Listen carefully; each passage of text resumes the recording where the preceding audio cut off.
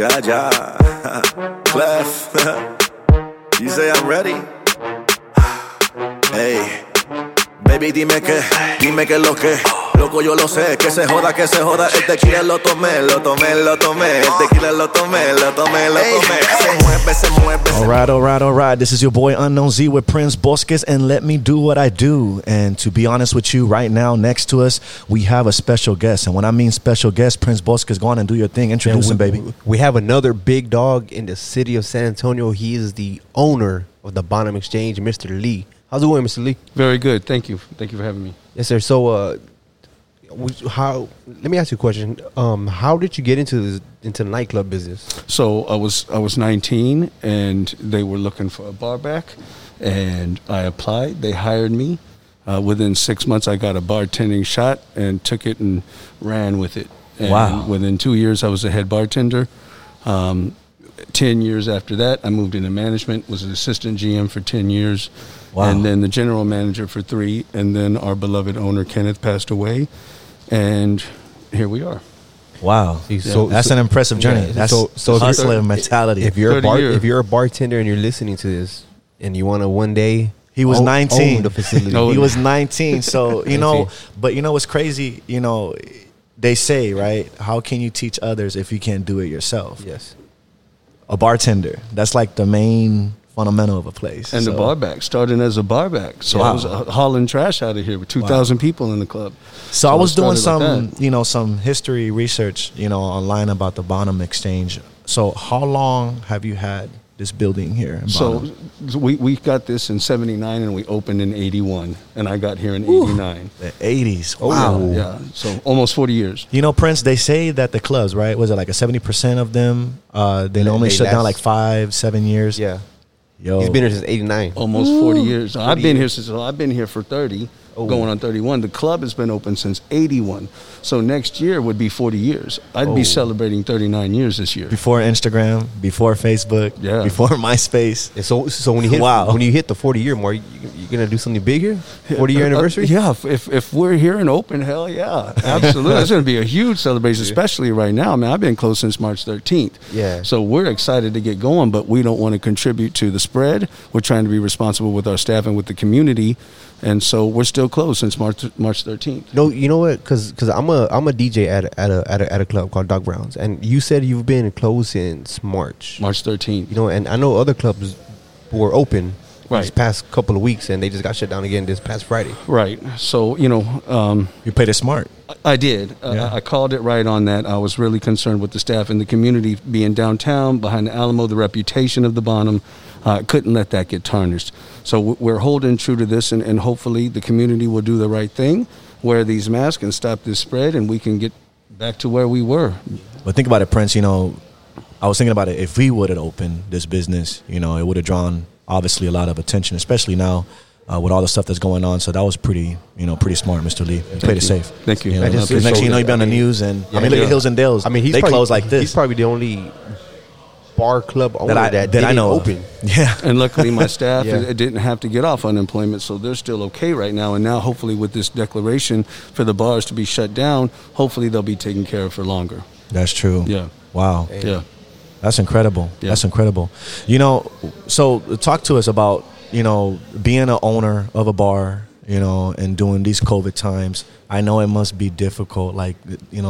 Walk us through a little bit, like when you heard the news and you knew that was going to happen. So I've been here a long time with, 1,500 people in the nightclub, used to hugs and greetings and handshakes. And so when this happened, we didn't think that this was really going to take. All right. We shut down here when they were to 500 people. You can't gather in 500 people. This club is too big. I can't survive on 500 people. So that's why I closed down on March 13th. Just thinking maybe a month, 2 at the most. And right now, to this date, we're in a way worse spot than where we were. So it's a little scary. Yeah. We're almost at 4 months. Huh? Yeah, 4 months into this, man, we're worse than we were before. That is great. Wow. I've been here before. I've been here a handful of times. I've gotten drunk here many times. We all have. Yeah. We all have. Let me do what I do. My first time here, I came with a lot of friends, and you hear people say, "Oh, it's a gay club, it's this and this." I mean, This is probably one of the clubs, one of my favorite bar clubs, nightclubs that I've been to, where it's been really opening. It is, and yes, we're a gay bar, but we welcome everybody. And as long as you're open-minded and aren't homophobic, you're going to enjoy it in here. So you'll see very, very diverse crowd inside of here. When I came, I had a lot of fun. People here were nice. Everything was good. And you guys are still here, so there's something you guys are doing right. Yes. Happy Veltman, the original owner, set this place up for a recipe for success. I mean, this is 81, and look at where we're here 40 years later. I'm impressed. And it's still relevant. It's still relevant. Yeah, and I was reading the history. I think it said this building was built like in 1891. 1891? Yeah. By Turnverein. It was a German athletics club.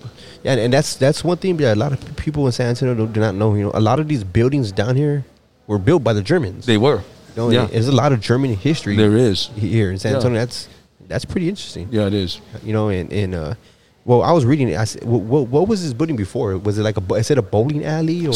It was a German athletics men club. There is a bowling alley. That main dance floor used to be a basketball court. Oh.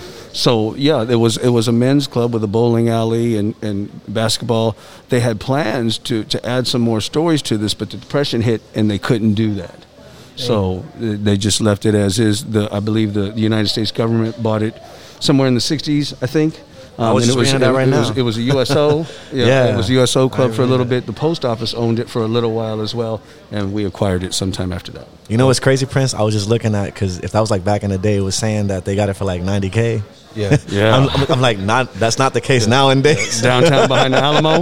No. That's pretty crazy how things were back in the day. Yeah. But wow, Mr. Lee, this episode, like, is mind blowing. You're very motivating.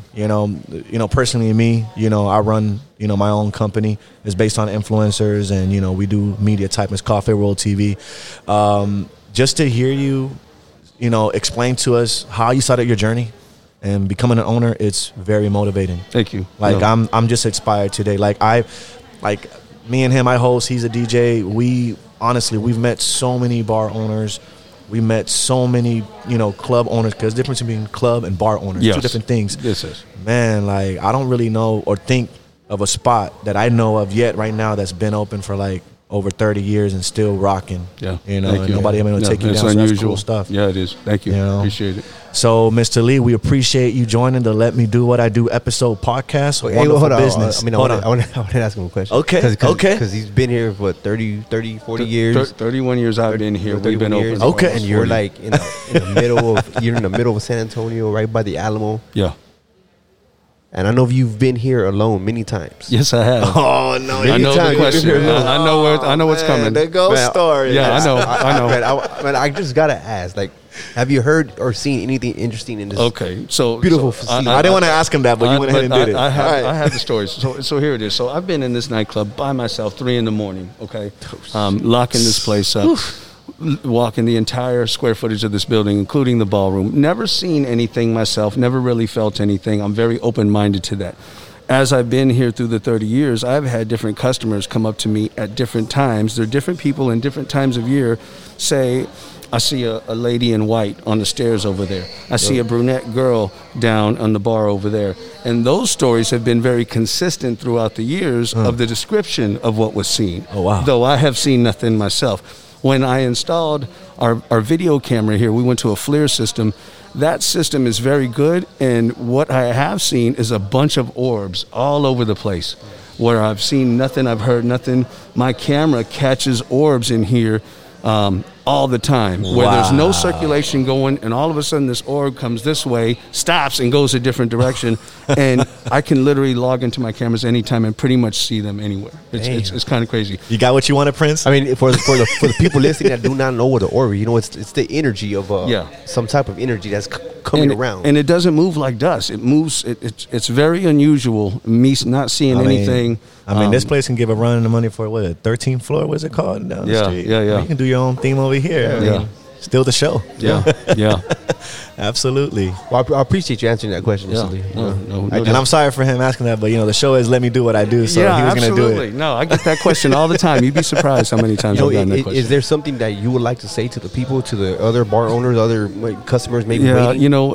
I know this is hard. It's hard for all of us, Some people are in a situation with some owners are in contractual agreements with their lease, and they don't have an option but to open. I do own the property, so I do have a little bit of help on that to try and not have quite maybe the bills everybody else did, but just stay safe. We're in this together, and if we do this right, we can come back and be like the Roaring 20s, man. Come back just stronger than before. Everybody's going to need a drink after this. Everybody's going to need to get together and party. Yes, absolutely. Yeah. So everyone out there listening, when the Bonham Exchange does open, make sure you are here supporting, your local bars, clubs, facilities, especially here at the Bonham Exchange. They've been here so many years, and I've been here, and I've had a hell of a time here. So you people listening, make sure you're here to support. Mr. Lee is a very good dude. Come on here and support this. I mean, best club in San Antonio, 30 years. Nobody can do that. That's right. That's like Michael Jordan status right there. Case closed. Thank you. Yeah, I'm proud of that one. I was proud of that. Yeah. Also, so Mr. Lee, so you're probably he's probably the Michael Jordan of the night scene, huh? Nah. He is.